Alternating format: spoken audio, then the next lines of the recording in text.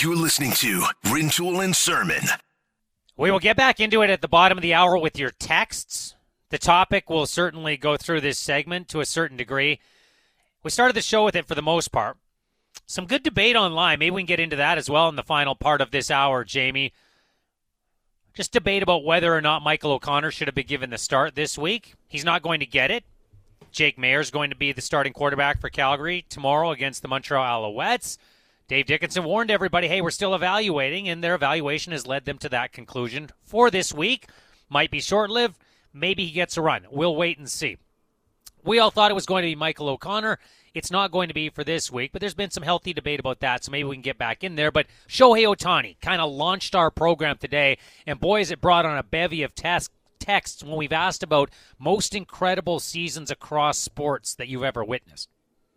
Yeah, it's been fantastic to see the different ideas that our listeners have come up with. One of the things I always enjoy about throwing these kind of questions out, Scotty, is, okay, we think of obviously hockey, baseball, football, basketball, the big major North American team sports, but I know a lot of our listeners have interests outside of those sports as well, so we get some interesting answers from, things that you and I wouldn't necessarily have at the top of mind, like this one from James the Liquor Rep, who says, the 1988 McLaren Honda F1 team, Prost and Senna, won 15 of 16 races. And yeah, I mean, I'm not an F1 expert, but if you talk about one team winning 15, all but one of these 16 races in a season, that strikes me as a pretty good year for that team. Yeah, it's not too bad.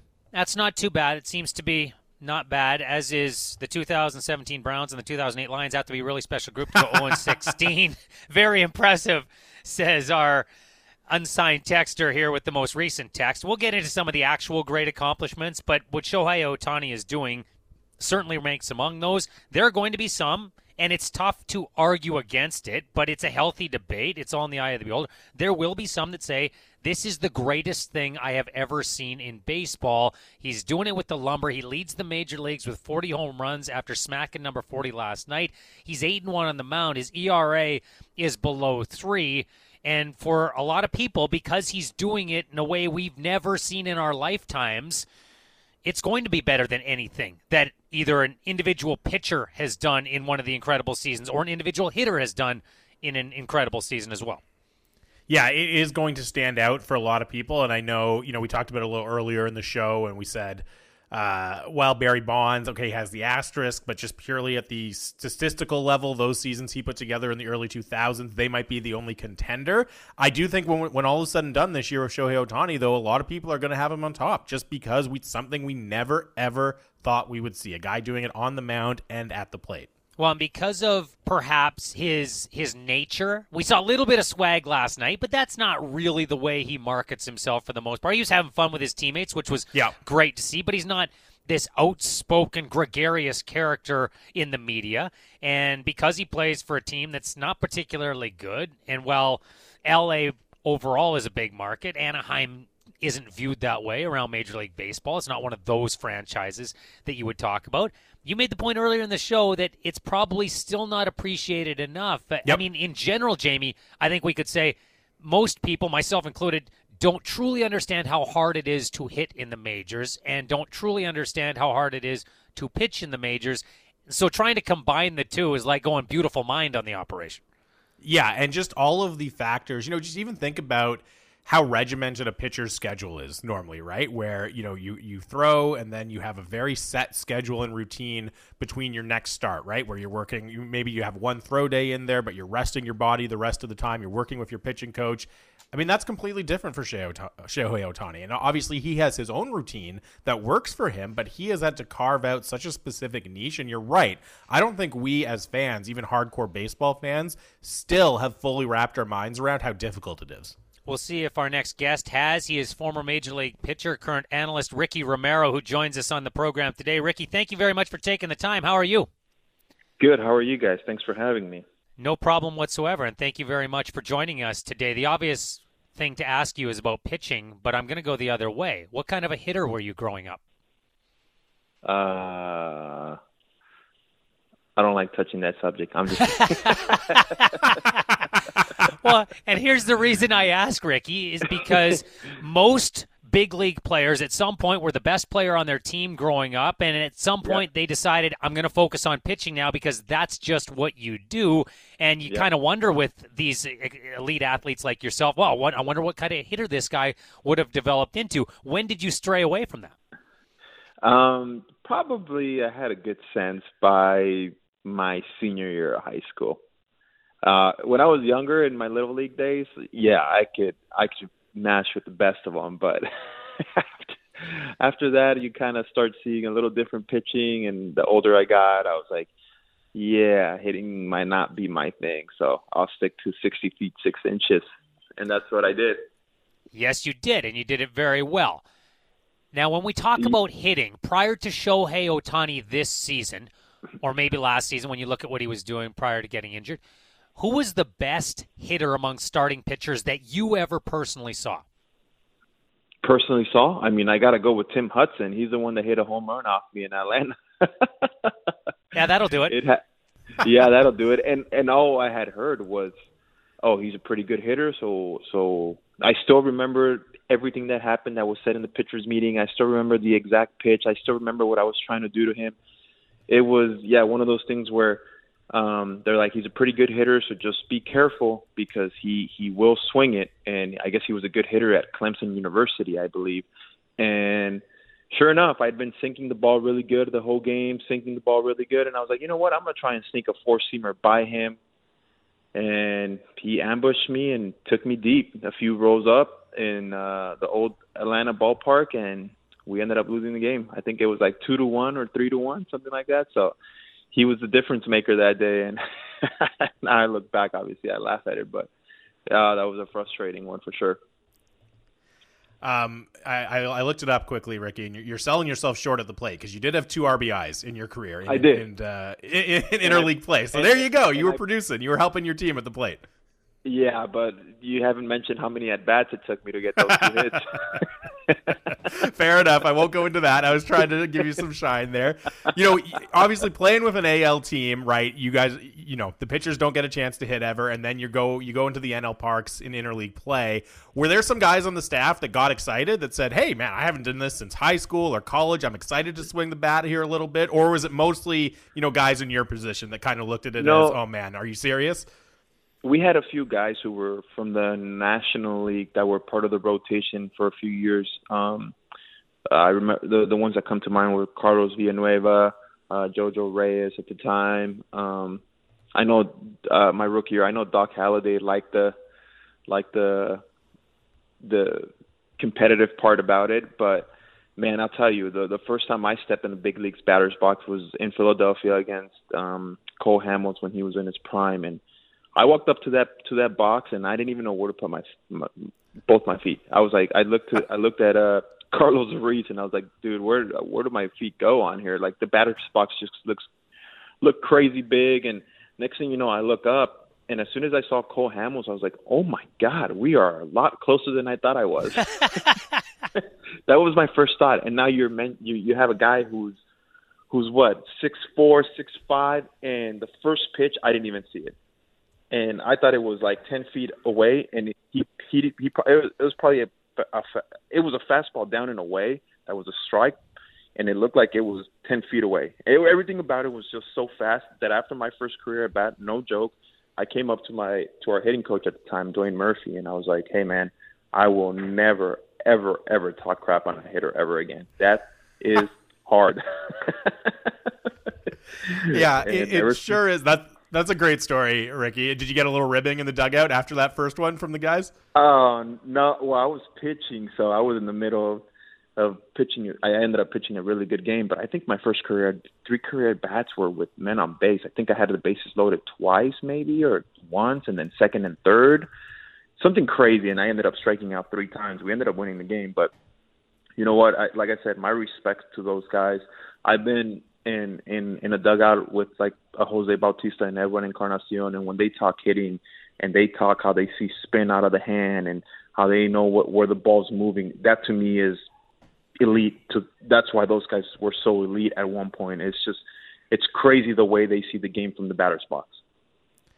Well, we wanted to get you on to get your perspective as a pitcher, looking at Shohei Ohtani, specifically what he's doing at the plate this year. Obviously leading the major leagues in home runs, hitting his 40th last night. From your perspective, what makes him so dangerous as a hitter at the plate? He can hit the ball 500 feet. That's what makes him dangerous. I mean, he's just not only the power, but his approach. He knows what he's looking for. He knows he's not getting fooled. It's not like he's hitting, 200 with 40 home runs. His batting average is beyond respectable, and so that helps when you have a clue of what you're doing at the plate. Well, you know what you want to do as a hitter, and he knows what pitches he's looking for. And when he gets those pitches, he doesn't seem to miss. And it always seems like when guys try to get in on him, those hands just work so quick. And that home run he hit last night was crazy. Detroit Stadium is not a small ballpark, and he made it look like a little league field with that home run. So again, he has a great plan. He's a freak. Everything he does, he not only did he hit a big home run last night, he also goes on the mound and throws 8 innings, and that's just stuff that obviously no one has ever seen. And every time, I feel like as a baseball fan, anytime you get to see him, or if he's ever on your TV, don't miss out on that chance, because this might never happen again. I'm with you. Ricky Romero, former Major League pitcher, joining us here today on Rintoul and Surman with Jamie Dodd. And it's not just that he hits them out. He hits them from places you don't think guys can hit home runs. Like he's not quite Vladdy Sr., but he's hit some home runs this season where you go, how can he turn on that? Like, how can he get enough power behind that as well?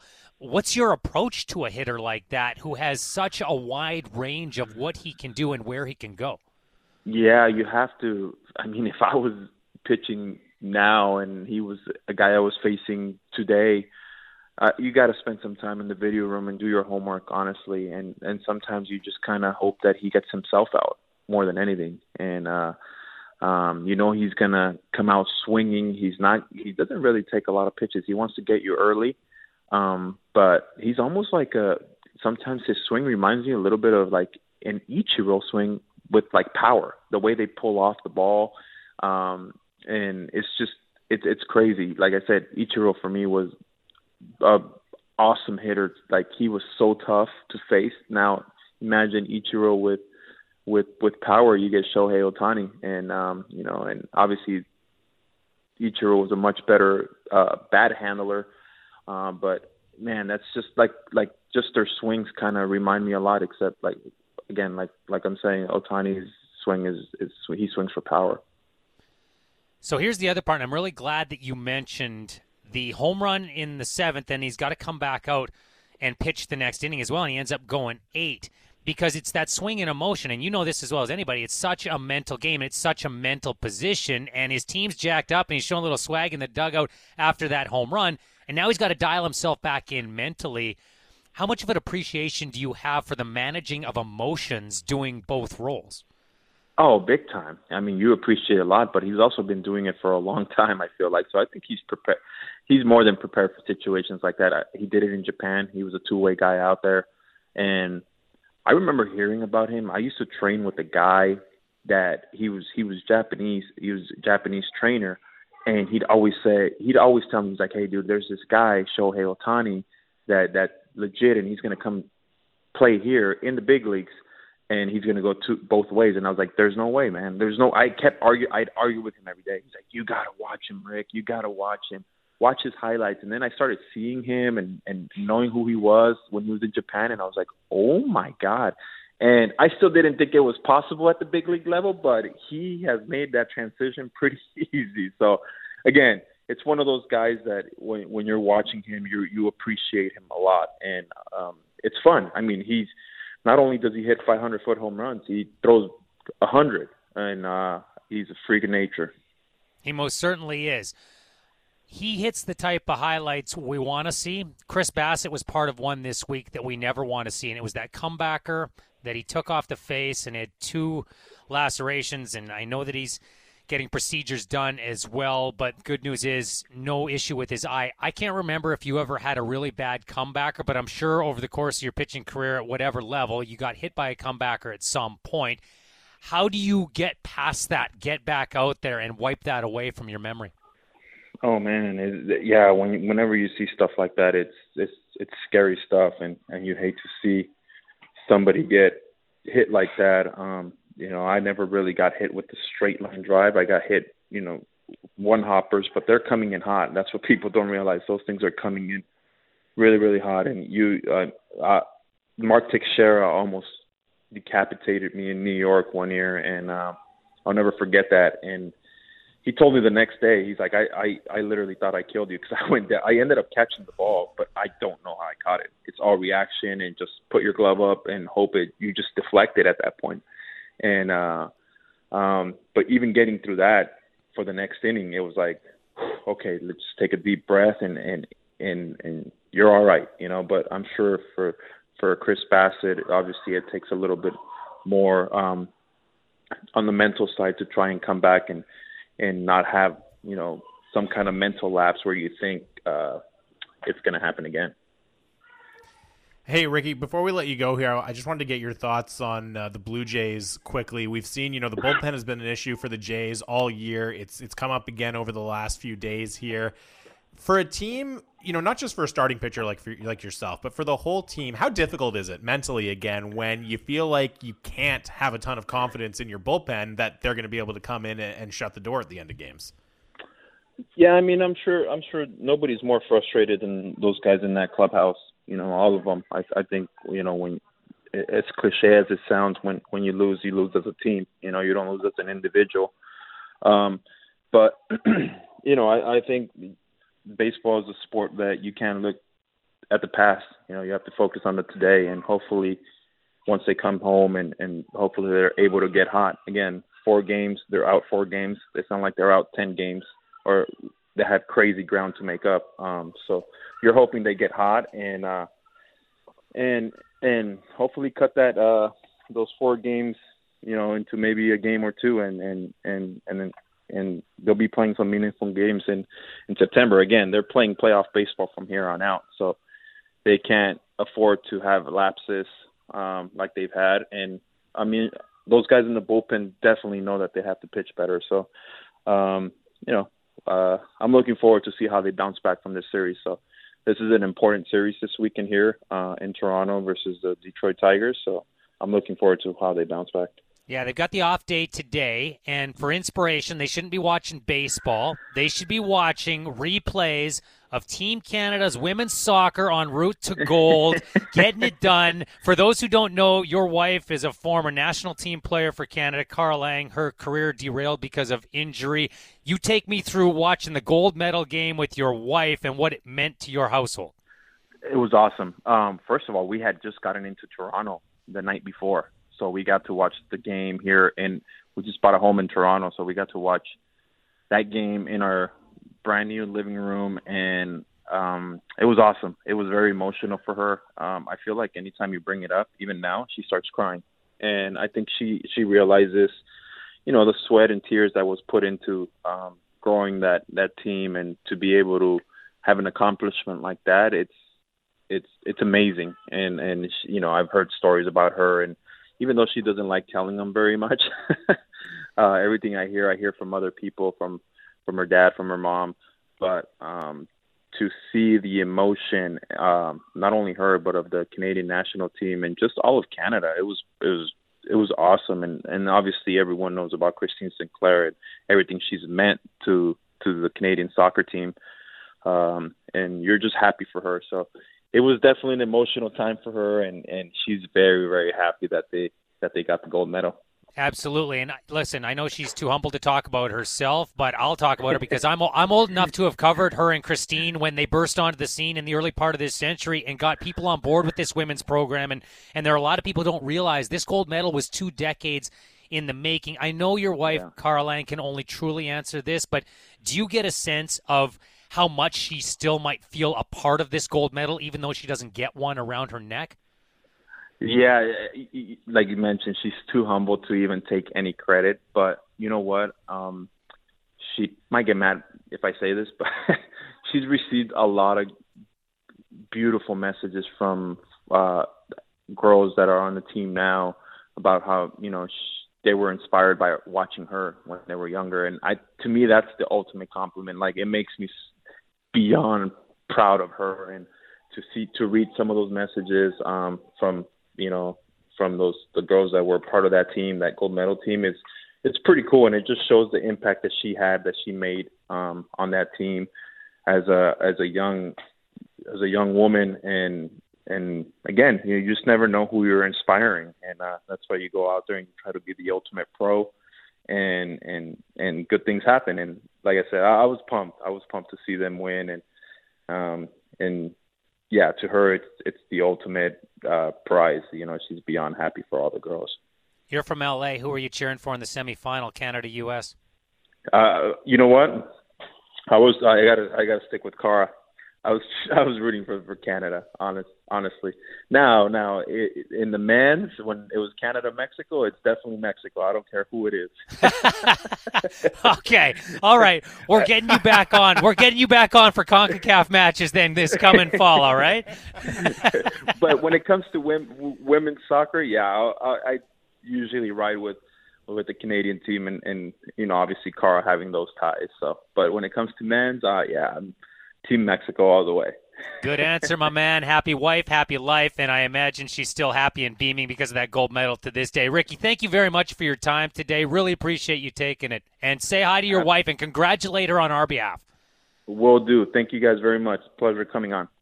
That is Ricky Romero. His wife, as mentioned, Cara Lang Romero. Jamie, I don't know how much you followed women's soccer back in the day, but those were really two of the bigger faces of the program as that next wave of Canadians came on. And obviously, Christine Sinclair's toward the tail end, and we mentioned her already on the program today, but Cara Lang was a phenom for this country as well, and they really did build that program into what we saw culminate in Tokyo.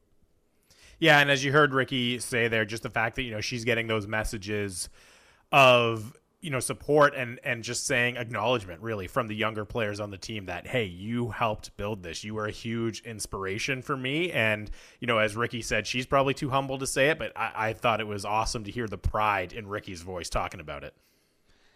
You can get back in on the conversation right now. Man, I get fired up talking about that Olympic women's team, again, about that program and what it's done over the last 2 decades. Our listeners are fired up about the question we put out there. We haven't gone to all the texts yet. We'll get to more of them next. The greatest individual seasons that you have seen in your lifetime in sport. Let's get into that conversation. We'll revisit some of them next right here on Rintoul and Surman with Jamie Dodd. Now back to Rintoul and Surman. Getting closer, Greg. You're getting closer. Thought about it. Didn't go with the karaoke there. It's Rintoul. It's Jamie Dodd in for Karen Surman this week. Jamie's trying to do this on a regular basis. I feel like Greg, and you can chime in here, Greg, if you want in a moment, but I feel like Greg every day, at some point during the show, thinks, I know some of the bands Rintoul likes, and what if I played this song? Do you think that he would take the dare that I'm setting before him and jump in and start singing along? There's a deep cut out there that I know you're going to just go in on. It's out there. It's not happened yet. We will see, but I do love this band. It's Scott Rintoul and Jamie Dodd, and as mentioned, we're talking about some of the great individual seasons that you have seen in your lifetime. We can revisit a couple of the ones that we mentioned earlier in the show, Jamie, and I wanted to start with one that came in early from one of our listeners, and we haven't mentioned it yet, but I want to get to it because when we think of truly incredible years, everybody has a different definition for a different reason. Shohei Ohtani might be putting forth the most incredible season we've ever seen in baseball because of the unique nature of it being both a pitcher and a hitter. Mario Lemieux, back in 92-93, getting diagnosed with Hodgkin's lymphoma and then coming back from his cancer treatments to win the scoring title that year. That got brought up by a couple of people early, and it certainly bears mentioning. Yeah, it really does. As you said, coming back from that kind of adversity to win the scoring title, winning the scoring title despite only playing 60 games, just the raw numbers, 69 goals in 60 games, 160 points. When you think about what he was doing, what he was going through off the ice as well at that time, it certainly deserves mention with some of these other great seasons in hockey history and in sports history. Yeah, and as someone who has a wife who went through that, many years ago, and thank everybody who helped her. She's good now. She went through the treatments, but I saw what it did to you. Like, I saw what it did to her going through chemo. And for him to summon the energy after that to come back and do what he did against the best hockey players in the world, it is truly remarkable, and I understand why that submission came forth. Oh, no doubt about it. It's again, it's the kind of thing where you just have to dig a little bit deeper than, just going and seeing, okay, who has the most points in NHL history, which is obviously Wayne Gretzky, which is an incredible accomplishment in its own right. But you're right, the story behind that season puts it into consideration. We had this one come in as well, saying, well, I can't say it's the most dominant single season or seasons. Take a look at the numbers that Nolan Ryan put up in 1973 and then again in 1974. You look at his starts, his complete games, his innings pitched, his strikeouts, 2 incredible seasons, one of the best bodies of work for a long and dominant career in history. That's from Kay in Calgary, and when you say Kay, you associate that with Nolan Ryan as well. In each of those seasons, 26 complete games. He started 41 games in 1973. He started 39 games in 1973. He started 41 in 1974, and 26 in each of those seasons were complete, Jamie. Yeah, Nolan Ryan is a fascinating kind of baseball reference page and a fascinating test case for this kind of conversation because the strikeout numbers are insane. I mean, in 1973, he struck out 383 guys, which is just a wild number. And obviously, he was a workhorse, threw well over 300 innings in that year. The fascinating thing, though, is, he was also leading the league in walks in those years, right? So it's an incredible accomplishment, but in terms of overall effectiveness as a pitcher, I'm not sure he cracks the conversation with some of the other great pitching seasons we've seen because he did have the downside to his style as well.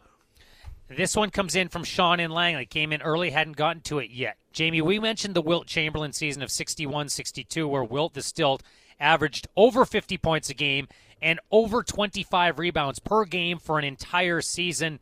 It's incredible. Sean said, while we're on the NBA talk, I know he's polarizing, but Russell Westbrook and all of his triple-doubles averages for a season and multiple seasons, it's incredible. The guy doesn't get the props he deserves, says Sean. Maybe if he wins a ring with LeBron James this year, that sentiment will change. Do you agree with Sean? Well, we've had that come in a number of times, both to Vancouver and Calgary, Russell Westbrook and averaging the triple-double. I agree to an extent that it is an incredible accomplishment, but it's kind of a similar thing to Nolan Ryan for me, right? Where the stat is incredible and it catches your eye and you say, wow, I can't believe he did that. But I do think there are questions about the overall impact on winning that separates it from some of the other great seasons in the sport. And I don't want to sound like I'm trashing Russell Westbrook because I have a lot of respect for what he's done in the NBA. I mean, he won an MVP. He's helped his team win a ton of games.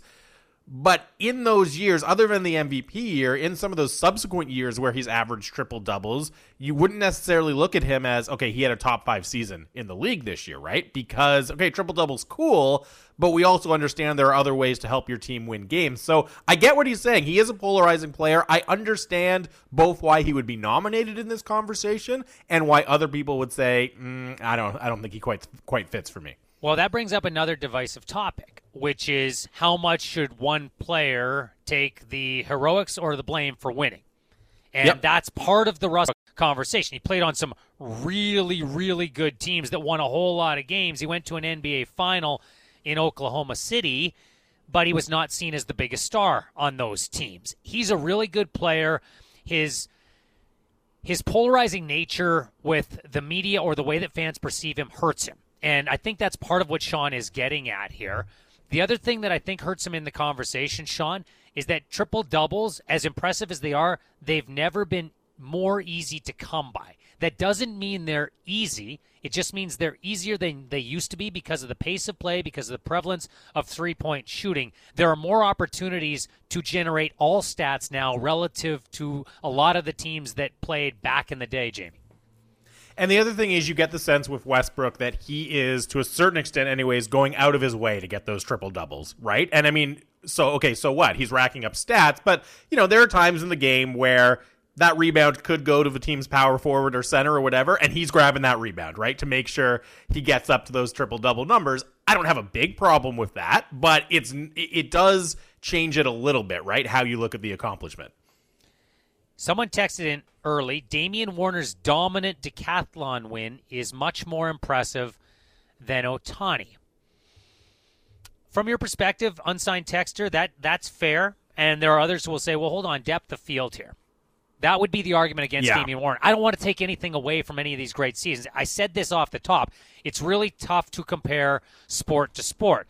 If you win the 100-meter race, you're the fastest man on the planet. If you win the decathlon, and this is going back to the 70s with then Bruce Jenner, you are labeled the greatest athlete in the world, and everybody's definition of that is a little bit different, but because of what you have to do in the decathlon, you understand why that argument gets made. I don't want to take anything away from Damian Warner, but if you were arguing against that, I think your argument would be, well, how many people worldwide are competing for the gold medal and trying to get those points in decathlon relative to what Shohei Ohtani is doing in the major leagues? And I think, and again, look, we had Damian Warner on the program while you were away, Scotty. It was great to speak to him. I have an incredible amount of admiration for and respect for what he accomplished. But it's also true that, somebody wins the gold medal in decathlon every 4 years. Now, he put up an Olympic record. That's really impressive. He's one of only a handful of guys who've been able to crack the 9,000 point barrier in the decathlon. But again, other people have done that in the past. Don't want to take anything away from it, but that's the thing that separates Shohei Ohtani is nobody's done this. You can make an argument that even Babe Ruth didn't do what Shohei Ohtani is doing right now, and that's going back a century to even find the closest comparison. So that's what separates it for me. This one just came in. I want to get the texter right. It's Troy the Bread guy who says Pedro in 1999. He's referencing Martinez, of course. I discount it completely because it was done with the Boston Red Sox. No, I'm kidding. I'm not a Red Sox guy. But, yeah, he was incredibly dominant that year. Started 29 games, and what he did on them, he had 313 strikeouts. His whip was .923 that year, Jamie. He was incredible. An ERA of 2.07. He was 23-4. It was an incredible year. He was the Cy Young winner. He finished second in the MVP balloting that year for the Sox. And that year, I believe, was also the year that the All-Star game was at Fenway, and he was the starter, of course, and he struck out the side in the top of the first, and it was just an incredible All-Star moment. This was on my list, Pedro Martinez. You could actually even make an argument, the win-loss total isn't as impressive, but you could make an argument that he was even better in 2000 when his ERA was all the way down at 1.74. The thing that stands out to me for Pedro is, okay, you hear the ERA, right? And, whatever it is, it's, 207 in 99, 174 in 2000. That's incredible. That's an incredible number in any era of baseball. But think about that specific era, right? That was the height of the steroid era where people were just mashing home runs left, right, and center. You're only a couple years removed from the Bonds and McGuire home run chase. It was probably the most offensively charged era in baseball history, and he's out there putting up numbers that would have been impressive in the dead ball era, right? So just the gap between what he was doing and what the environment in baseball at that time was set up for, that's why he was on my list. Yep, he's there, though I only count his Montreal years. Those are the only ones I like. That's it. Just Not even the Mets at the end of his career? No, just like the one with the Expos. Those are the only ones I'm counting. And maybe we give the tiebreaker to the year that he beat up Don Zimmer. Okay, he didn't beat up Don Zimmer, but he threw down Don Zimmer. What was Don Zimmer doing out there? That was such a bizarre incident back in the day. It really was. It was a curious one. Yeah, it was curious. Tim in Vancouver says, compare Pedro's earned run average to the league average at that time. It's actually mind-blowing, and I don't have the league average in front of me at that time, but we can look that up during the course of the break. We've had another couple of nominations for Wayne Gretzky. I nominated the 82-83 season because that's the one where he has 92 goals to go along with the 120 assists. He had more points in 84-85 where he had 215 points, and his lack points out in the text message inbox. In both of those seasons, he won the scoring title on assists alone. Yeah, that's a crazy stat. The thing with Wayne Gretzky, and I was saying this about Mario Lemieux's Hockey DB page earlier, you can spend forever just looking at it and find interesting quirks like that, right? Like the fact that he would have won the scoring title strictly on assists alone in one of those seasons. There's so many different years it feels like you could pick for Gretzky in this conversation. I did want to throw this one out there because we haven't really dipped our toe into this sport in this conversation yet, Scotty, but this unsigned text came in 650. Get your submissions in 960 as well. And the texter says, when comparing athletes across different sports, soccer has to get a huge edge based on the sheer amount of athletes competing. If Gretzky was better than 1 million hockey players, for example, Ronaldo is better than 100 million footballers. It's an interesting point about the depth of field, but I also want to hear what our listeners have to say about great individual seasons in soccer history, right? I don't know. Is it a year that Messi put together at Barcelona? Is it Ronaldo? Do you have to go back to Maradona, Pele? I don't know what the answer is, but I'd be very interested to hear what our listeners have to say. The greatest individual season ever from a soccer or a footballer, as our texter calls them. Yep. Get those in right now. Jamie gave you the text numbers. Get on it. We will answer those, and we'll get them into the show. This has been nominated a couple of times, and we haven't touched on it yet either. McDavid's season last year with 105 points in 56 games. It's a great accomplishment. There are two things, obviously, that are going to bring that argument down when you're comparing to the seasons of Gretzky or Bobby Orr. One is that it's only 56 games. That's not McDavid's fault. But the pace argument is a tough one to make because it doesn't feel complete. And that's not his fault. But you can't make the pace argument when you're arguing against the volume of some of the statistics that others put up. It's an incredible season, but it'll be tough to argue on that. The other is this, that he only played against 6 other teams. That, again, not his fault, but that will always work against him in this argument. Yeah, and it's just hard to it's hard to put it up in the pantheon. You know, we're talking about Bobby Orr winning the Art Ross as a defenseman, and what we were talking about with Mario Lemieux fighting cancer in the same year he's leading the league in scoring. It's just hard with those caveats you have to put on the McDavid season to get it into that level of the conversation. I wanted to read this one out from Donkey the Roofer here in Vancouver because I think it's an interesting argument. He says, okay, best single season in sports. Okay, guys, bear with me. This is a deep dig from a Jets fan, but I believe it's warranted. Darrelle Revis's 2009 season. He had 6 picks, 1 return for a touchdown, 50-something tackles. Those stats aren't what matters. The best stat line against him that season by a wide receiver was 5 catches for 58 yards. Wide receivers came to his island, and he consistently shut them down. And I like that submission, again, because, okay, you got to confine it to his position. And it's so unique to even compare players in football between positions. But yeah, for a cornerback, that is an incredible season. And again, you think about, okay, 6 interceptions is a remarkable year for any defensive back in the NFL. That's also knowing that guys aren't that likely to throw in his direction, right? Not a lot of quarterbacks are like, yeah, I'll throw it over there where Darrelle Revis is. So he's not even getting that many chances to pick off the ball, and he still finished with 6. So I like that submission from Donkey the Roofer. I think he is still digging because that is a deep dig. It's not the greatest cornerback season in NFL history, but Darrelle Revis was really good. I like the outside of the box thinking. I just can't get behind it, and I understand as a Jets fan, he's just trying to find some positive shine. Yeah, and maybe it's difficult sometimes. Yeah, there's just not enough there from Zach Wilson yet. Hey, he looked pretty efficient in his debut, and we'll see where it goes here in his rookie season as they try to turn the page. I think you got a good head coach. I think you got a fine leader of men there in Robert Saleh, Donkey the Roofer, but I'm going to have trouble getting on board with the Darrelle Revis submission. I like the outside of the box thinking, though. 1984, Dan Marino, 5,000 passing yards and 48 touchdown passes. It's a great year. It's a great year. And it took a long time to break those marks. It's a different era of football. Not everybody was chucking it the way the Dolphins were with the Marx brothers and Dan Marino back in the mid-'80s. So I understand why someone would say that. It's still going to be difficult for me to say that usurps Peyton Manning going for the passing record, yardage-wise, 55 touchdowns to only 10 picks back in 2013. Yeah, and it is, again, that's, similar with Pedro Martinez doing what he did in 99 and 2000. The most impressive part of it is the era that he did it in, and I think you could make the same case for Dan Marino there. Right now, the Dolphins were ahead of the curve in terms of how much they were throwing the ball, but the rules of the game were not set up to make it nearly as easy for passing offenses. So if you wanted to make that argument for Dan Marino, that's where you'd start, right? Just point out, hey, okay, yeah, his numbers aren't the same as what Peyton or Brady did in later years, but he had a much, much harder environment to work in. We've had this name come in a couple of times. I want to get it in. One person just texted in Barry Sanders. They didn't give us a year because, again, it's kind of, there's a lot of them to choose from. But I'll look at his 1997 season with Detroit, his second to last year in the league.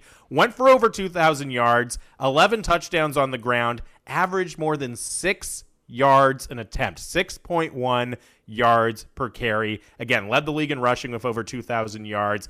He had an incredible career. There's a lot of different years you could choose from for Barry Sanders. That one sticks out for me.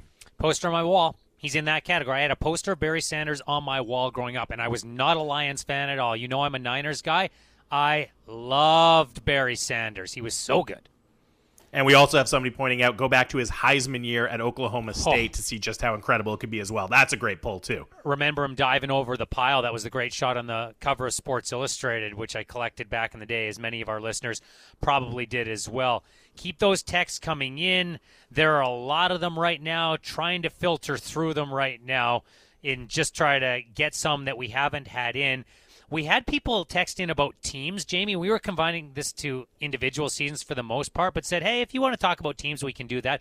We had a couple of people say the Golden State Warriors winning 73 games, breaking the Bulls record of 72-10. That'll never be done again, said those texters. Well, we're talking about just an individual regular season, or in this case, a team regular season. That will always get discounted a bit because they didn't win the title. Yep.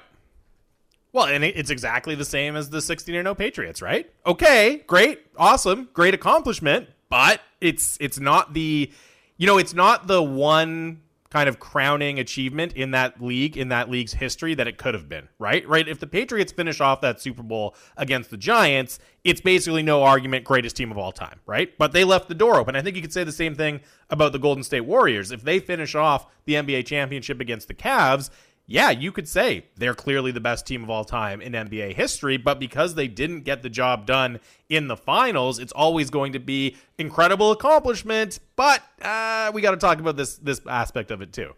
We've got another hour of our show to go, so we can continue this conversation. A lot of people have a lot of thoughts and some fun memories and rabbit holes for us to go down and good conversations to have, so we can keep that topic going. I did want to get this in before the end of the program. There is a thought out there. Michael O'Connor's not going to get the start for the Stampeders tomorrow night. And I did want to address this while we're still in both markets. And there's some disappointment. Jamie, you and I said, hey, just from a purely Canadian quarterback unique standpoint, we're both a little bit disappointed on that front. I would have liked to have seen Michael O'Connor start. I also don't believe this dooms Michael O'Connor not to start for the Stamps this season. No. Bo Levi Mitchell's going to be out for a while. We'll see how Jake Mayer does. Stamps fans are hoping it goes incredibly well. But Michael O'Connor might get that opportunity. And there are some saying, should have started the Canadian. That's exactly what this league needs. I'm on the side of this. To me, it actually proves why Michael O'Connor's on the roster. Not because he's not good enough to start this game. No, he legitimately earned his spot. He's not there because he's a Canadian, just like Andrew Buckley wasn't there because he was a Canadian. Just like Brad Sinopoli, before he turned into one of the best Canadian receivers in the league, and at one point one of the best Canadian receivers in the league, was on Dave Dickinson and John Huffnagel's roster because he was good enough to be there. And when Michael O'Connor gets his start, what it's going to tell you, because I think he's going to get one at some point, it's going to tell you he's earned it because Dave Dickinson plays the best guy that gives his team the best chance to win. That's the silver lining, right? Is that they're not going to do it as a PR play or for the good of the league or for anything like that. When they do it, if they do it, we should say, in this season, it's going to be because Michael O'Connor has earned his opportunity. It's going to be because they have confidence that at that instant, he's the best guy to help them win, right? So that does, it also gives you the confidence that they're not going to throw him into a situation they don't think he's ready for, right? They're not going to set him up to fail. If and when he does get the chance to play for the Stamps this year and to start for the Stamps this year, it's going to be in a situation that the coaching staff feels comfortable putting him in. While we're reading into things here today and everybody's formulating their own theories, what do you make of Jack Eichel's tweet? Did you see that? Oh, man. I did see that. I certainly did see that. I think it's safe to say he's had enough. He would like to be on a team other than the Buffalo Sabres, would like to potentially get that surgery done to try to get healthy as soon as possible. I don't think Jack Eichel is a happy camper right now. Yeah, I don't know how much more tweeting he's going to do today. I don't know if anybody close to Jack Eichel, whether that's his agent or his closest confidants or somebody who might be a source that would have a connection to the media, is going to explain this anymore. But all that he tweeted was an unamused face. That's it. So you can take that as, we're still not at a place where I can get the surgery that I want, that I believe I need to continue my career to the best of my ability, or man, I thought we had a deal in place here, and it looks like it's not going through. I don't know what it means. I'm not going to sit here and tell you what it means, but it'll be speculated on in the hockey world, I can tell you that. Yep.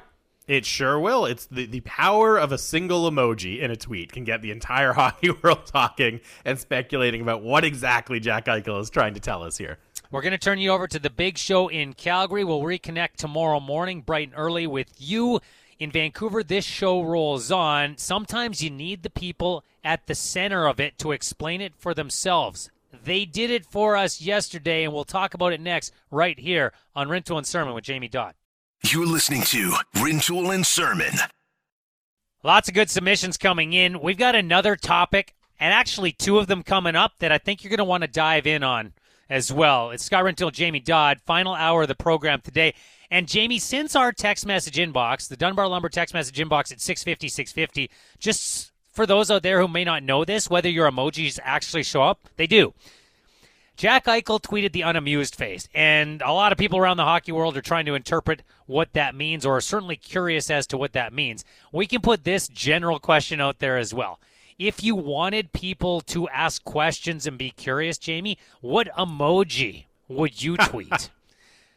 Well, it really depends. It really depends what the tone of the question you're trying to get, right? Because even if you just tweet a single emoji, no matter what it is, people are going to be like, hey, what's going on, right? It could be happy. It could be, one of the laughing, crying ones. It could be one of these, like the sad ones or the, bemused ones that Jack Eichel put out there. So it really depends. Which way are you trying to steer the conversation? That's the question. The peach. Right. The peach. Right.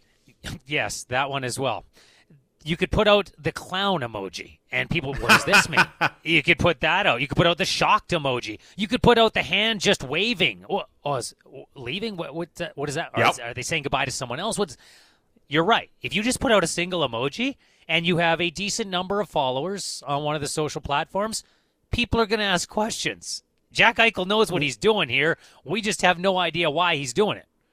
And for Eichel specifically, given the injury situation, I'm just looking through the emoji selection here, right? You have the face with a medical mask on, right? Or the face with head bandage around it. He could tweet out a doctor, maybe. That would be interesting. Like, that would get people talking for sure. Oh, my goodness, is he getting the surgery? What's going on? What's going on with his health? Well, it's a nice segue in to getting people talking, because for many years now, people have been talking about the breakup of the Warriors, and not all of it went away. It just kind of felt like it did when Kevin Durant left. We remember the Warriors before Kevin Durant and how good that team was. Won a championship, nearly got a second, but LeBron and company had other ideas. They came back from 3-1 down in that 73-win season for the Golden State Warriors. Then Kevin Durant joined the party, and they won back-to-back titles. And as he and Draymond Green agreed on yesterday, to which Raptors fans will say, we don't care, they would have gotten a third had they not had the injuries that they had in the NBA Final. They are lockstep in that. You can agree or disagree. But Kevin Durant leaving the Warriors, a lot of people have traced it back to the fight that Durant and Draymond Green had at the end of the game against the Clippers back in, I believe, November of their final season together, Jamie. And they didn't really talk publicly about it, but a lot of people said that's where it started. That festered on, and that's why Kevin Durant wanted the door. Yeah, that was the moment, and I think there had been kind of, whispers and rumblings before that, but that's when it really came to the forefront of the national discussion, south of the border around the NBA. I think there are a couple of really good topics out of this, because Draymond Green sat down with Kevin Durant. Draymond Green's doing this new series. Bleacher Report had it yesterday. It was a 24-minute interview. I watched the whole thing. Did you? I haven't watched the whole thing yet, but I've watched bits and pieces here and there, yeah. Okay, so I watched the whole thing yesterday. I was really interested in that Warriors team was so much fun to watch. They were a show each and every time. They were the closest thing I've seen in basketball to, I've got to see this, since the Chicago Bulls. And the Bulls weren't on as frequently.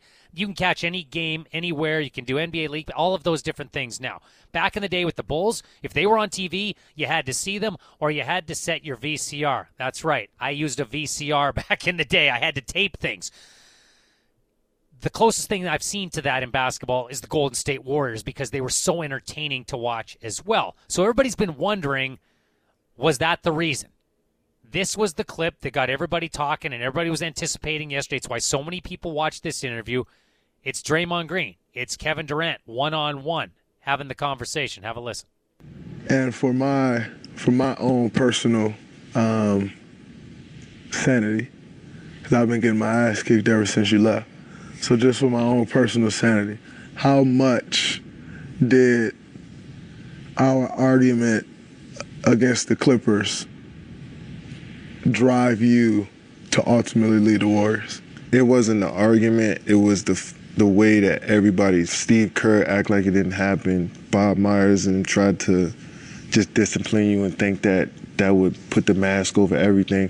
I really felt like that was such a big situation for us as a group. The first time we went through something like that, we had to get all out. I remember watching The Last Dance, and when Scotty didn't go into the game, the whole team in the locker room said, Scotty, that was fucked up that you did that. We needed that. We just needed to throw all out on the table and say, yo, Dre, K, like, that fucked up that we even had to go through that. Let's just wipe our hands with that and go finish the task. I don't think we did that, and we tried to dance around it. I just didn't like how all of that, just the vibe between all of that, it just made weird to me. And I'd rather us be who we say we are, family first. Communication is key. Like, we didn't show that, and that's what rubbed me the wrong way more than anything. When we landed back from L.A., I sat Hazel was sitting in the car for an hour and 45 minutes. They pulled me in that room at Signature for an hour and 45 minutes, and they tried to tell me, you need to apologize. And I told them, I'll talk to Kay, but y'all aren't going to tell me what I need to say. Mm-hmm. And, they went on for an hour and 45 minutes saying a bunch of and ultimately they realized, all right, we're not getting through to him. We're going to try again in the morning. And so we met the next morning, and they said, all right, you slept on it. You ready to apologize? And I told them right then and there, I said, y'all about to this up. I said, the only person that can make this right is me and Kay. And there's nothing that y'all can do, and y'all are going to this up. And in my opinion, they it up. I think so too. And they told me right then and there, like, we're going to suspend you for this game. I laughed in their face, literally laughed in their face. And Bob said to me, he said, wow, that was not the reaction I was looking for or expecting. And I said, well, either I'm going to laugh in your face or I'm going to cuss you the out. So you pick, I'm going to choose laugh. So I think what you're doing is funny, and so I'm going to laugh. And so it's interesting to hear you say essentially the same thing that I told them that day.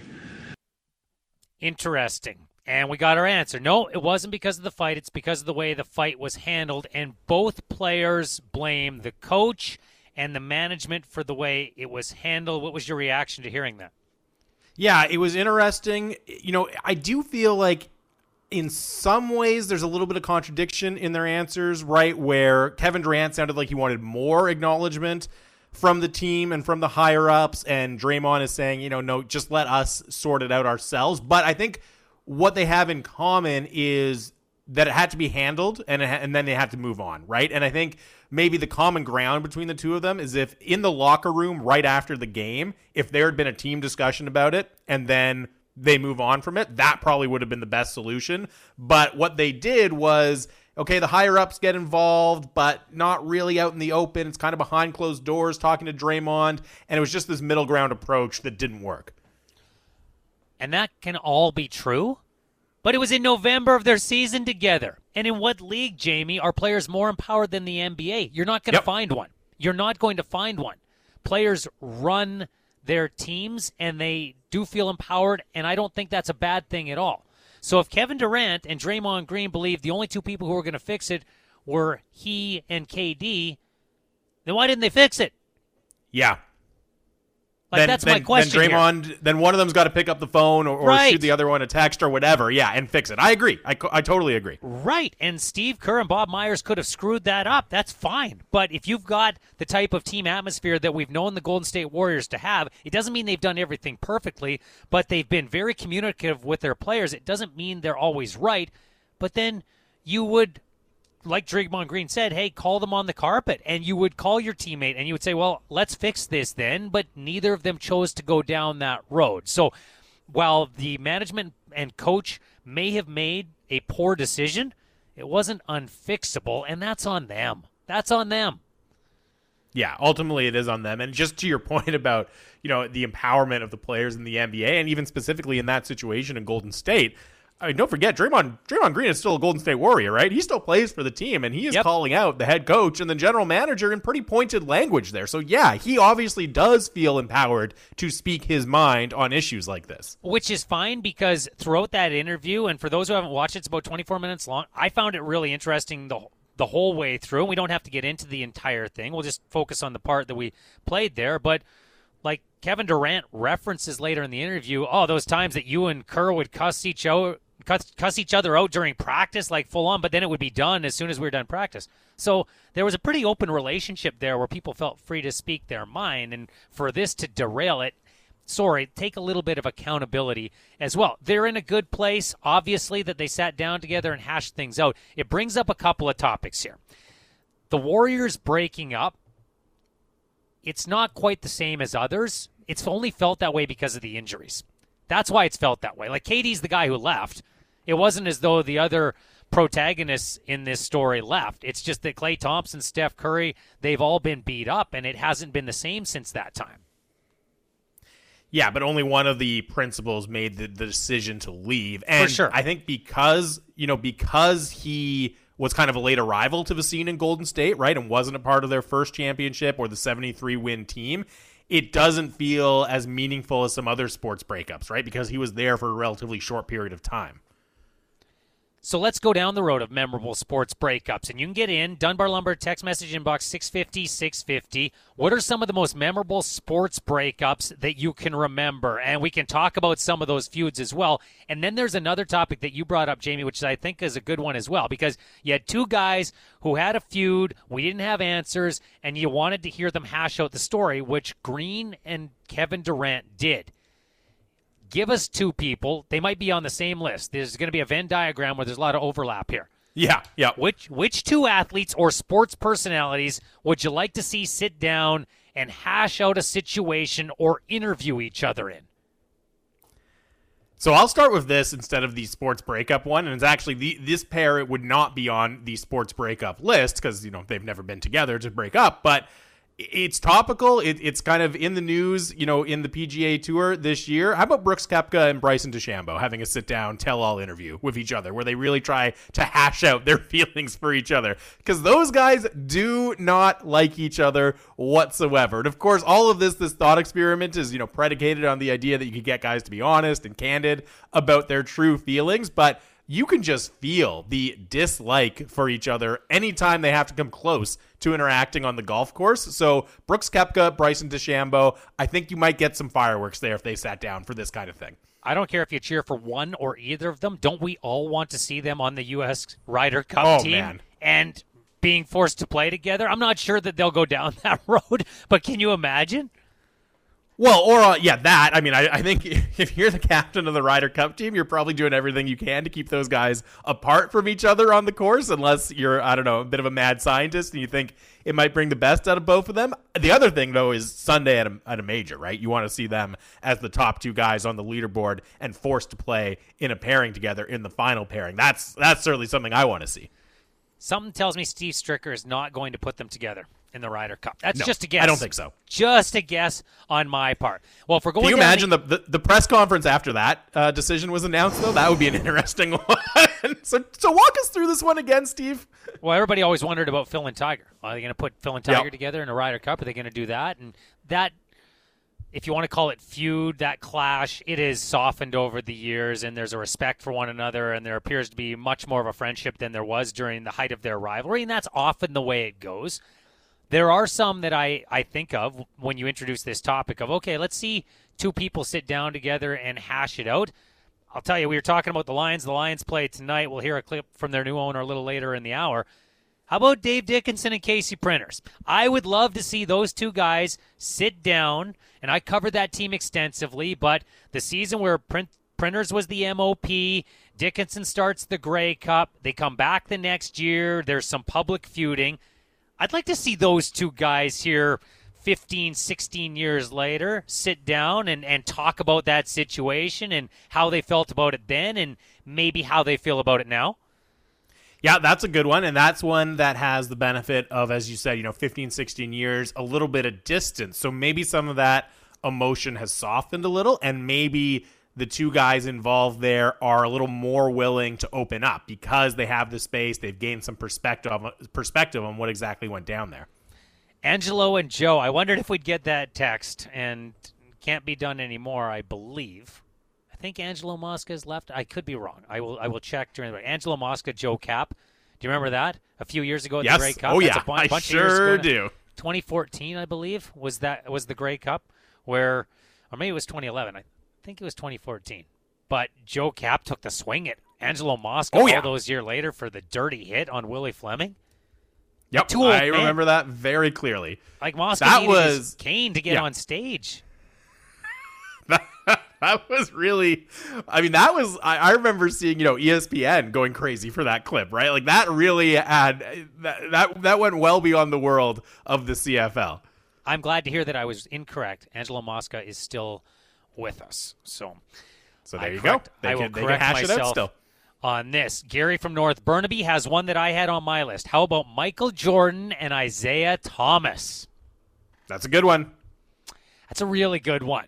Isaiah, the dream team. Jordan saying nope. Jordan saying, I never told them not to bring him on this team. You don't believe that, do you, Jamie? No, I do not believe that. Yeah, like I'm a Cape for Jordan guy as a player, but I don't believe that for a second. I believe that's the only reason Isaiah Thomas wasn't on that team, quite frankly. Yes, of course it was. I think that's a totally fair assumption to make. T.O. and Donovan McNabb, says Arj. Yeah, that was a pretty public feud. And listen, that's a good one. T.O. could probably have a series. Yeah. Yes, exactly. Well, the funny thing is, also I was thinking about this with, because we're talking about it because of Kevin Durant and Draymond Green. I mean, I think you could do a Kevin Durant and Russell Westbrook edition of these two, right? That didn't end on the best of terms in Oklahoma City. So that Kevin Durant's another guy who could figure in more than one of these. I did not have this on my list, but this would play well, and Canucks fans would tune in. Jim Benning and Trevor Linden. Yep. Now, the question there is it Jim Benning and Trevor Linden you want to see, or is it Trevor Linden and Francesco Aquilini? Is that the one you really want to see there, right? I know the Benning and Linden one would be pretty interesting, but I think to get the juiciest possible sit-down between two parties, I think you might go Trevor Linden and Francesco Aquilini. It probably depends on what you believe.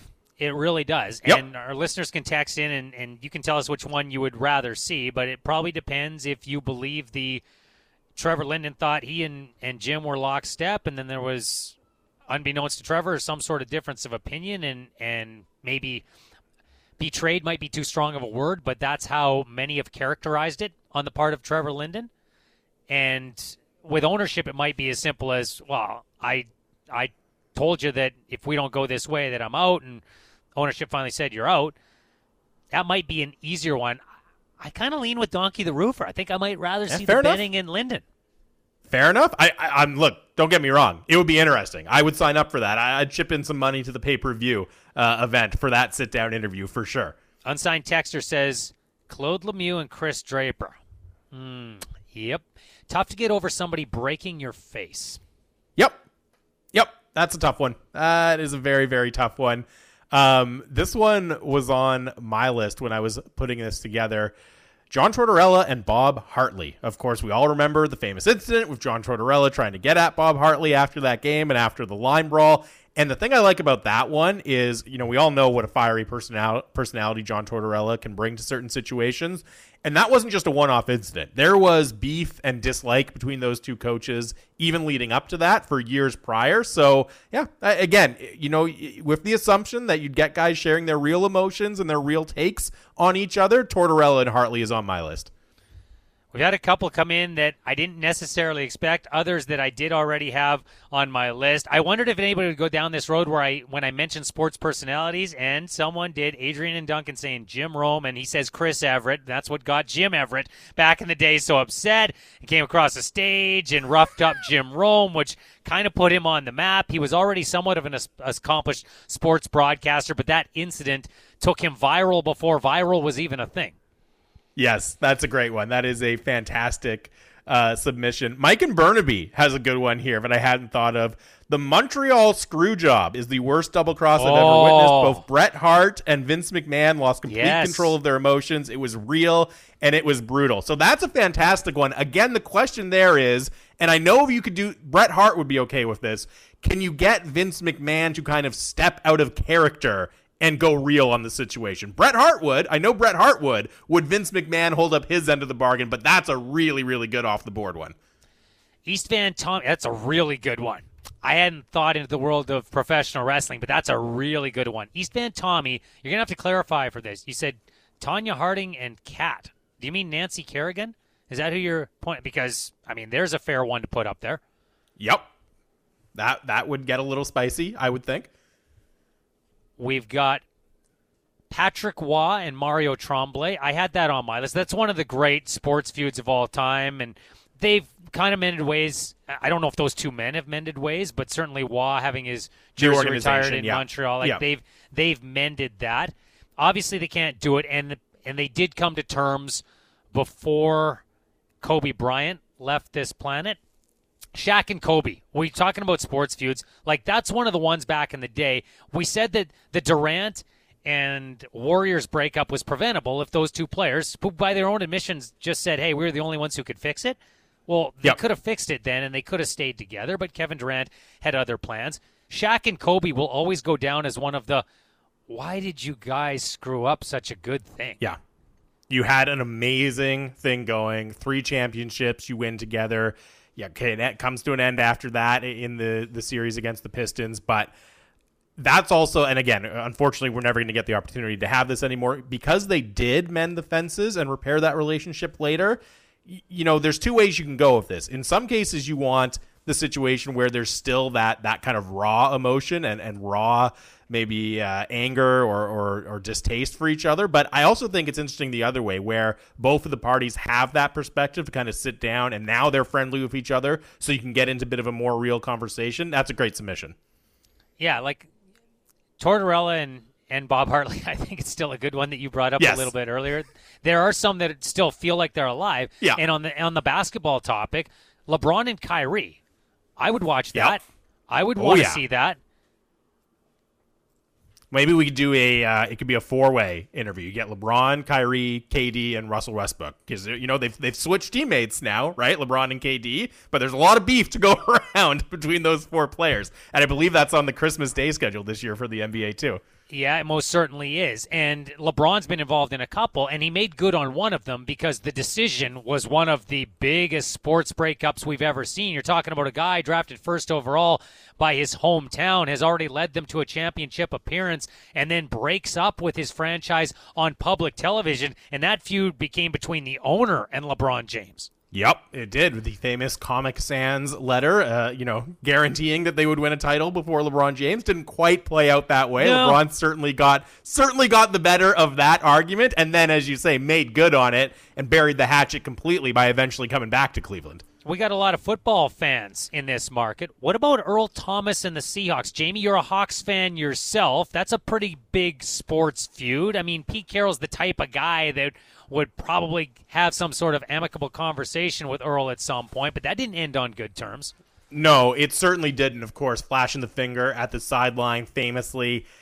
That's one where you also just kind of hope Earl Thomas is in a good spot in his life now, right? Given how his career and some things off the field went for him after he left Seattle. But you also wonder if that would be a situation where, you know, let's say you look at it from a breakup perspective and it's Earl Thomas with the franchise. But if you wanted Earl Thomas to kind of spill the beans on exactly everything that went down, who would you pair him up with potentially for an interview, right? Would it be, Richard Sherman, who also left the team, Cam Chancellor maybe one of the defensive linemen who was there for a long time who has insight into the situation. There's no shortage of potential personalities there that would be interesting to see him kind of hash it out with. Someone texted in Torts and Larry Brooks. I think the misconception is that they don't have a good relationship. They do. Yeah. That was just one blow-up. Yes, exactly. And the other thing with that is, I mean, we see that all the time, or we did see it all the time, right? Because he interviewed him almost every day when he was covering that team. Not in this same setting, but they got a chance to talk a lot when he was still in New York. I like this submission because it didn't necessarily jump top of mind for me, but I do think there's a really interesting dynamic here, and it comes from Lee. He says, "How about a coach and a player, Tom Brady and Bill Belichick?" And it's kind of interesting to think about it because they had so much success for so many years together, but you also got the sense that it wasn't exactly an amicable breakup, that Tom Brady had some hard feelings there when he was leaving New England. And then you look at what Tom Brady went and did immediately in Tampa Bay, what happened for Bill Belichick and the Patriots. I do think there's some interesting, probably unexplored emotions between those two guys that they could get into. Well, here's why it would be interesting now, because Tom Brady publicly is a lot more interesting. Yep. He's willing to say stuff, and certainly on social media, willing to do stuff that he hasn't in the past. He doesn't mind if some people don't like him or what he says rubs some people the wrong way. And so you feel like Brady's at a point in his life, in his career, where if that actually were to happen, he would speak his mind, as opposed to most of his career where Tom Brady knew what to say, and that's what he said.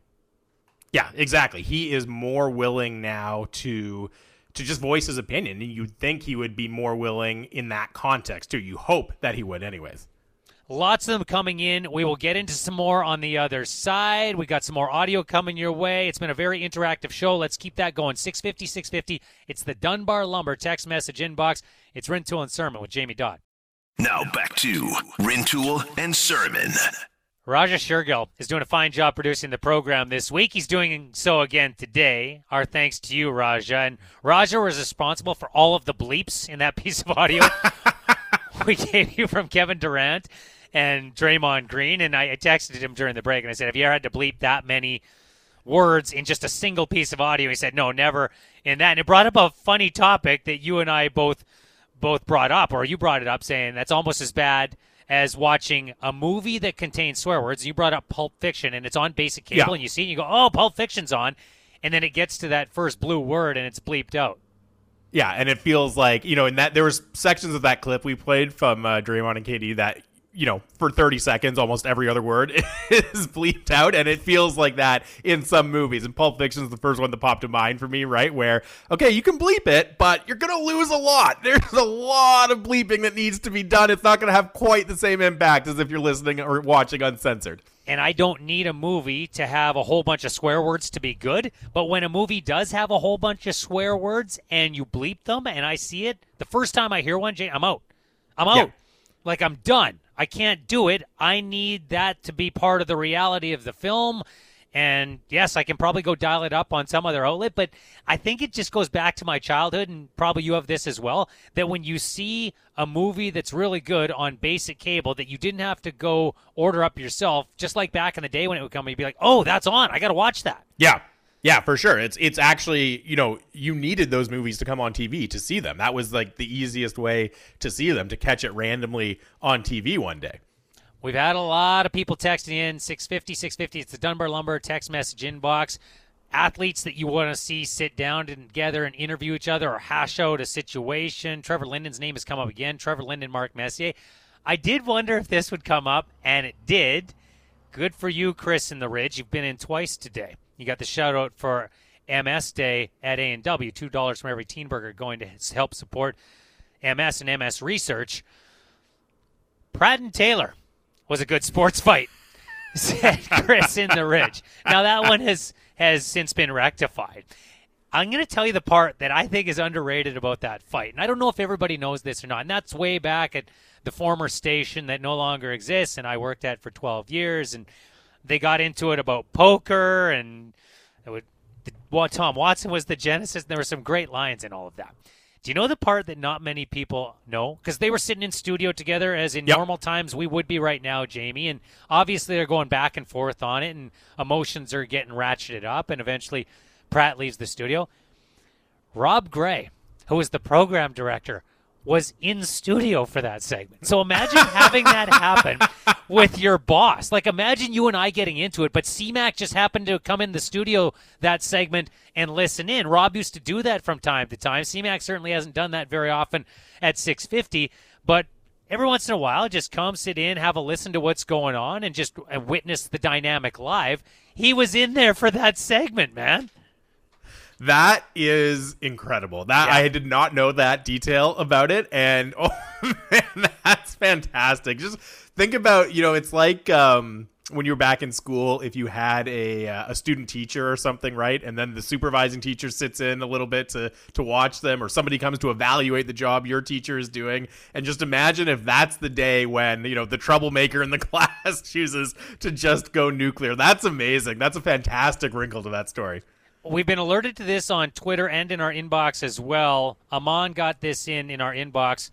We mentioned Patrick Waugh, Mario Tremblay. Apparently they have patched things up because they star in a commercial together that I have not seen. It's a Skip the Dishes commercial, apparently. And Amon says you should check it out. It's not bad at all. There you go. I'm glad to hear that they have mended the fence there. I haven't seen that commercial either, but I saw the text coming in. I mean, there's nothing like, a little money being thrown your way to come work together to get you to bury the hatchet. People were actually lauding that commercial, you guys, for the reason the Habs got to the Stanley Cup final. It sort of broke all the curses because they mended their bridge. I did not see that one. I'll have to check it out. Thanks to all of our loyal listeners who texted in on that. Donkey the Roofer said Donnie's best line during the feud was, "I work up more of a sweat folding laundry." I can't remember if that was their line or if it was, "Oh, I folded laundry today. I guess I'm an athlete." Either way, it worked. Either way, it worked. Mike Piazza and Roger Clemens. That one's come in a few times as well. Tommy Trivia was the latest to get that win. Remember Clemens throwing the broken bat at him? Oh, yeah. I sure do. Yep. And that, you can look back kind of now at what we know about the substances that were being used in Major League Baseball at the time. You could ask some questions, but that was a weird one. Oh, I don't think Clemens took it, did he? It just his wife ordered it. Wasn't that right? Yeah, that's my understanding. Yeah. Wasn't that it checks out? Defense? Checks out. I think it was, yeah. We heard a lot of misremember, and we heard a lot of my wife was using it. Like, that is a next level of defending yourself. And listen, you're a married man. I'm a married man. Unless my wife comes to me and suggests that, there's no way I'm going down that road. And even then, you're like, look, I'll be the one who's accountable. Let's not do this. Yeah, let's not drag you into this.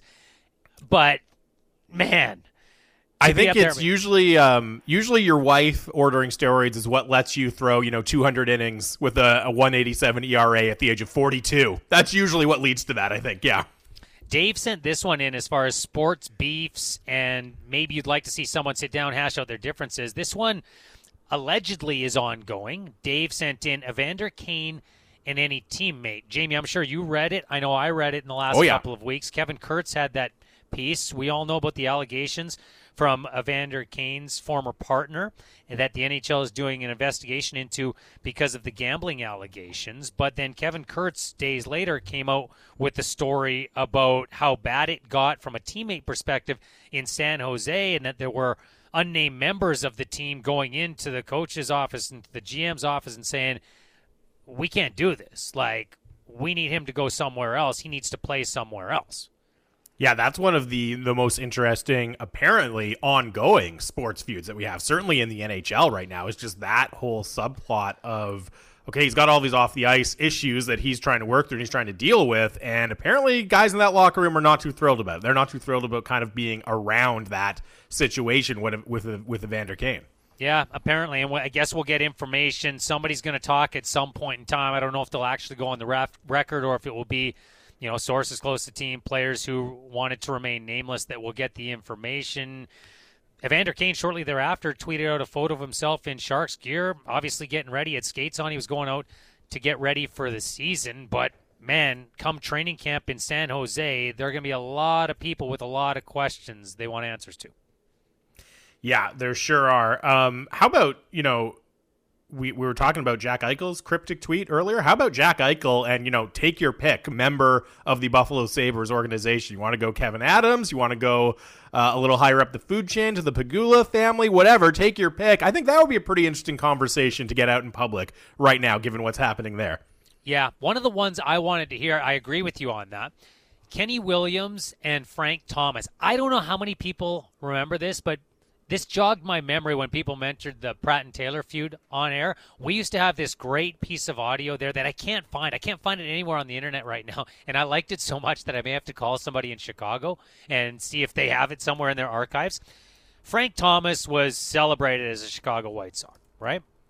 One of the great players. Very much so. The big hurt. And eventually they parted ways with him. It didn't end on particularly good terms, and Frank Thomas made that clear publicly. And GM Kenny Williams, he lost it at one point, and it was in spring training, I want to say in 2006. Like, it goes back to in and around then. And it was this great rant about Frank Thomas, and it was Kenny Williams on the record saying he's an idiot. He's selfish.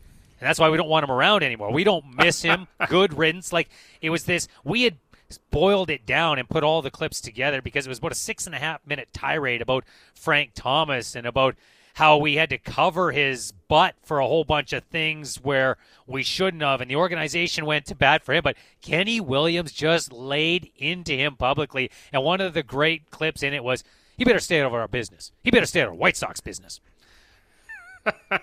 And, of course, Jerry Reinsdorf involved in that feud, right, as the owner of the White Sox. And I think part of what led to that was maybe Frank Thomas had some words about Jerry Reinsdorf, and Kenny Williams kind of was riding to the owner's defense, which you get. He's your boss. He's the guy signing your check. You understand why Kenny Williams might want to do that. I mean, the other storyline that I'm surprised we haven't got into yet when we're talking about breakups and guys who want to see hash it out that, Jerry Reinsdorf is involved in is going back to those 90s Bulls. And I know we've just had the big deep dive into it with The Last Dance, but what's also come out recently is, hey, it turns out Scottie Pippen has a lot of thoughts about some things that went down with those Bulls teams that he would like to get off his chest, right? We remember the comments he made not that long ago about Phil Jackson. So I think, Pippen and Phil Jackson would be really interesting. But even to get a kind of unvarnished look at the relationship between Scottie Pippen and MJ in a sit-down interview, that one, again, I'm a little surprised that I didn't even think of it until just a couple minutes ago. But I think that those personalities, and especially of what we know about how Pippen feels about the situation, would be fascinating. Well, we don't know as much as we're going to because his book's coming out this fall, if I'm not mistaken. And it's some type of tell-all. To what extent, I don't know. But I'll tell you this, as a Bulls fan from the 80s and 90s, I'm pretty interested in seeing what he has to say. Oh, absolutely. And he's going to be doing the media tour when that comes out as well, right? So we'll get the quotes from the book. He's going to be doing a lot of interviews. We're going to get, based on what we already saw when he was on with Dan Patrick not that long ago, we're going to get some spicy quotes out of Pippen on the air as well. Jose Bautista and Rugned Odor, says Mike in Victoria. I doubt they're willing to sit in the same room yet. Yeah, I don't know about that one. I don't know about that one. But yeah, I'd like to see that one. I would like to see that one. The current owner of the Canucks and the guy who he was in a consortium with, Tom Ghilardi. Francesco Aquilini and Tom Ghilardi. Sorry, Jamie, I didn't mean to step on you there, but that one has been all right. Suggested just now as well, but Gramrit. Yeah, that's a good one. And that's the kind of thing where, I don't know, do we know the whole story exactly there, or would we be getting some revelations if those two guys sat down? Well, we'd probably get more of the story. I think they're okay-ish. I remember when we had Tom Ghilardi on last year when the Stars made the run to the Stanley Cup final, and we asked a question about that to a certain extent, and it wasn't a deep dive, but I think Tom Ghilardi kind of said, yeah, we're okay. We're okay now. Yeah. Enough time has passed, and they might not be the best of buddies, but it seems like they've kind of moved on. And because they're both NHL owners, if the feud was that bad, because remember people said for the longest time, well, the Stars and the Canucks will never deal with one another because of this. Right. Yes, and that seems to be a little bit overblown, for sure. Keep those texts coming in. Booth and Torts, says KH. Yep. KH also says Torts and Lou. Yep. Funny how John Tortorella comes up a lot in this. He does. Who would have guessed that John Tortorella's name would be mentioned a few times here? Darcy Tucker and Mike Pekka, says this texter. We had Mike Pekka on just the other day. It was a really good interview. Great job by Raja getting him on the station. I thought Mike Pekka performed admirably during that Q&A. Yeah, I don't know if that one would have dissipated yet either. A couple of fiery guys. I get the sense, like maybe I'm wrong completely on this, but because Pekka and Tucker both did a lot of the same things and went about it the same way, like years later, it feels to me like there'd be some type of mutual respect where they would both kind of almost laugh about it now and like, yeah, well, we played in a different era. Things were crazy. That's the kind of sense I get to it from it as well. And you think, because Mike Pekka was very upfront that, he had to play with that edge, right? And because he recognizes that, he's going to understand that other players in the league have to play with that edge, right, as well. So there probably would be that mutual understanding. You even heard from, he brought up the Matthias Ohlund hit because we asked him about the big brawl between the Sabres and the Canucks. And you even heard him say, like, I did feel a little bit bad. Not that I was going to change my style of play, but it's never fun to injure someone. So I think there's that understanding of, look, this is what I have to do, but it doesn't mean we have to hate each other after the fact. Man, we've had a ton of interaction today. Got to credit the listeners. Bravo, bravo. You brought it today in full force. We expect that to continue through the last day of programming. We're not quite done yet, but I did want to get this clip in here before the end of the program. Look, the BC Lions are playing their first home game tonight in forever. They haven't played at home since the 2019 season. This is the first mass gathering for a sporting event in this city that we have had in a very long time. It kicks off at 7 o'clock tonight. I have not done a ticket check this hour. I know they were on track to sell it out. I really hope they get to 12,500, which is the capacity for this game tonight. It's Michael Riley and the BC Lions. We think he'll be healthy enough to play tonight. He's listed first on the depth chart with a questionable beside him. And it's Trevor Harris and the Edmonton Elks looking for their first one of the season, 7 o'clock tonight. The new owner of the team, that was the big news yesterday. He came on our morning show today, which is hosted by Bick and the boss, Craig McEwen. And there were a lot of questions. I'd encourage you to go to our website, sportsnet.ca 650, and listen to that interview in its entirety. We played a clip earlier in the show. Amar Doman talked about a lot of different things, Jamie, and one of the things that was asked about was the building. It was asked about in a couple of regards, but one of the things a lot of people don't know, well, if the Lions could get more people in there and if they could do it at a cheaper price, they'd get more money off the concessions. Well, the deal that they've had with Pavco and BC Place over the years, no, they don't get money from the concessions. That's kind of the deal that they have. That's where BC Place would theoretically reap some benefits. So that working relationship, can they work on that? Is that part of the plan moving forward? Here's what the new owner of the BC Lions, Amar Doman, had to say. Well, I think it's as simple as this. BC Place needs the Lions need BC Place. There's no quick fix or move for the club. This is home. We need to work together, and I look forward to those discussions, with Pavco to say, look, we're here for the long term. How can we help each other and make this a better partnership and improve on what we have and the experience?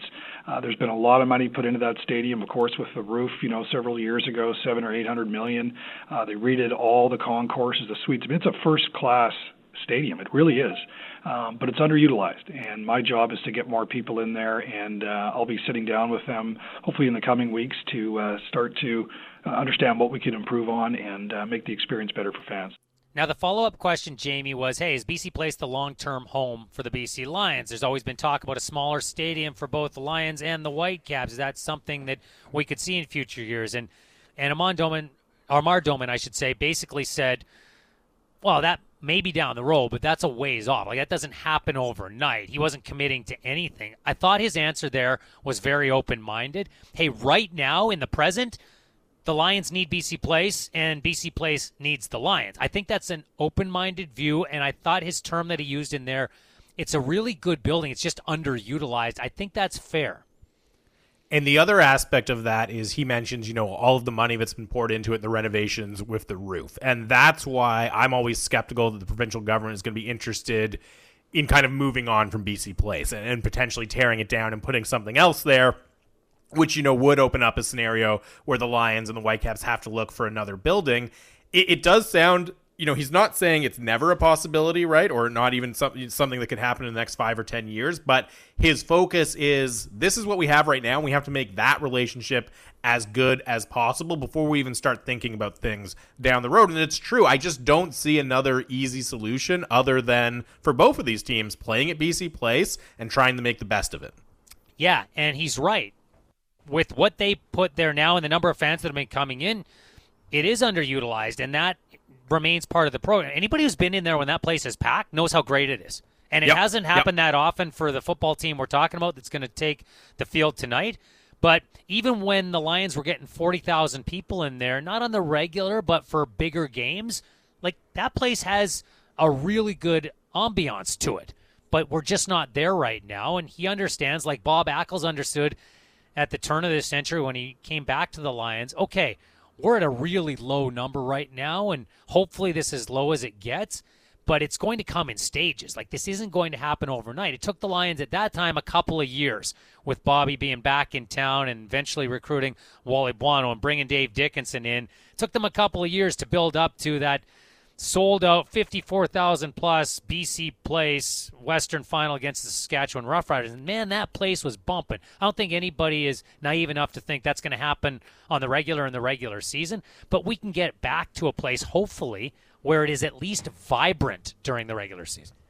And you got to think, if that's your first priority, right, is building it back up to, again, having that sense of vibrant atmosphere in the regular season and then going above and beyond in the playoffs potentially. And you also got to think that if you do that work rebuilding excitement in the franchise, well, if you do want to explore a different arena situation or a different stadium situation down the road, that makes it easier, right? Because there's more people on board. There's more excitement around it. Different municipalities around the Lower Mainland might be more interested if they feel like there's a passionate Lions fan base out there that's going to support the club. I'm an optimistic person by nature. I understand how big this challenge is in this community right now with the perception of the BC Lions, the job and the task that Amar Doman and the BC Lions have in front of them. But I will say I am optimistic from what I've heard. This sounds to me like someone who is not only enthusiastic but is also a realist. I think it's great. I really do, Jamie. He has been rolled out, and he has managed his own rollout very well so far. The interview on the morning show today, I think, instilled a lot of confidence in people, as you say, enthusiastic, realistic, an air of competence about him too. I think that you understand, okay, this guy understands the challenges, and he also understands, the best strategies to overcome some of those challenges. Look, other markets have had other owners come in, and it hasn't necessarily worked. This market hasn't had a new owner in a really long time, so who's to say that it can't work under his direction? We'll see if it works for Michael Riley, Rick Campbell, and the BC Lions tonight. Part of our discussion tomorrow on this program. Jamie, I know you'll be along for a fifth consecutive day, unless you're telling me something right now that I didn't know.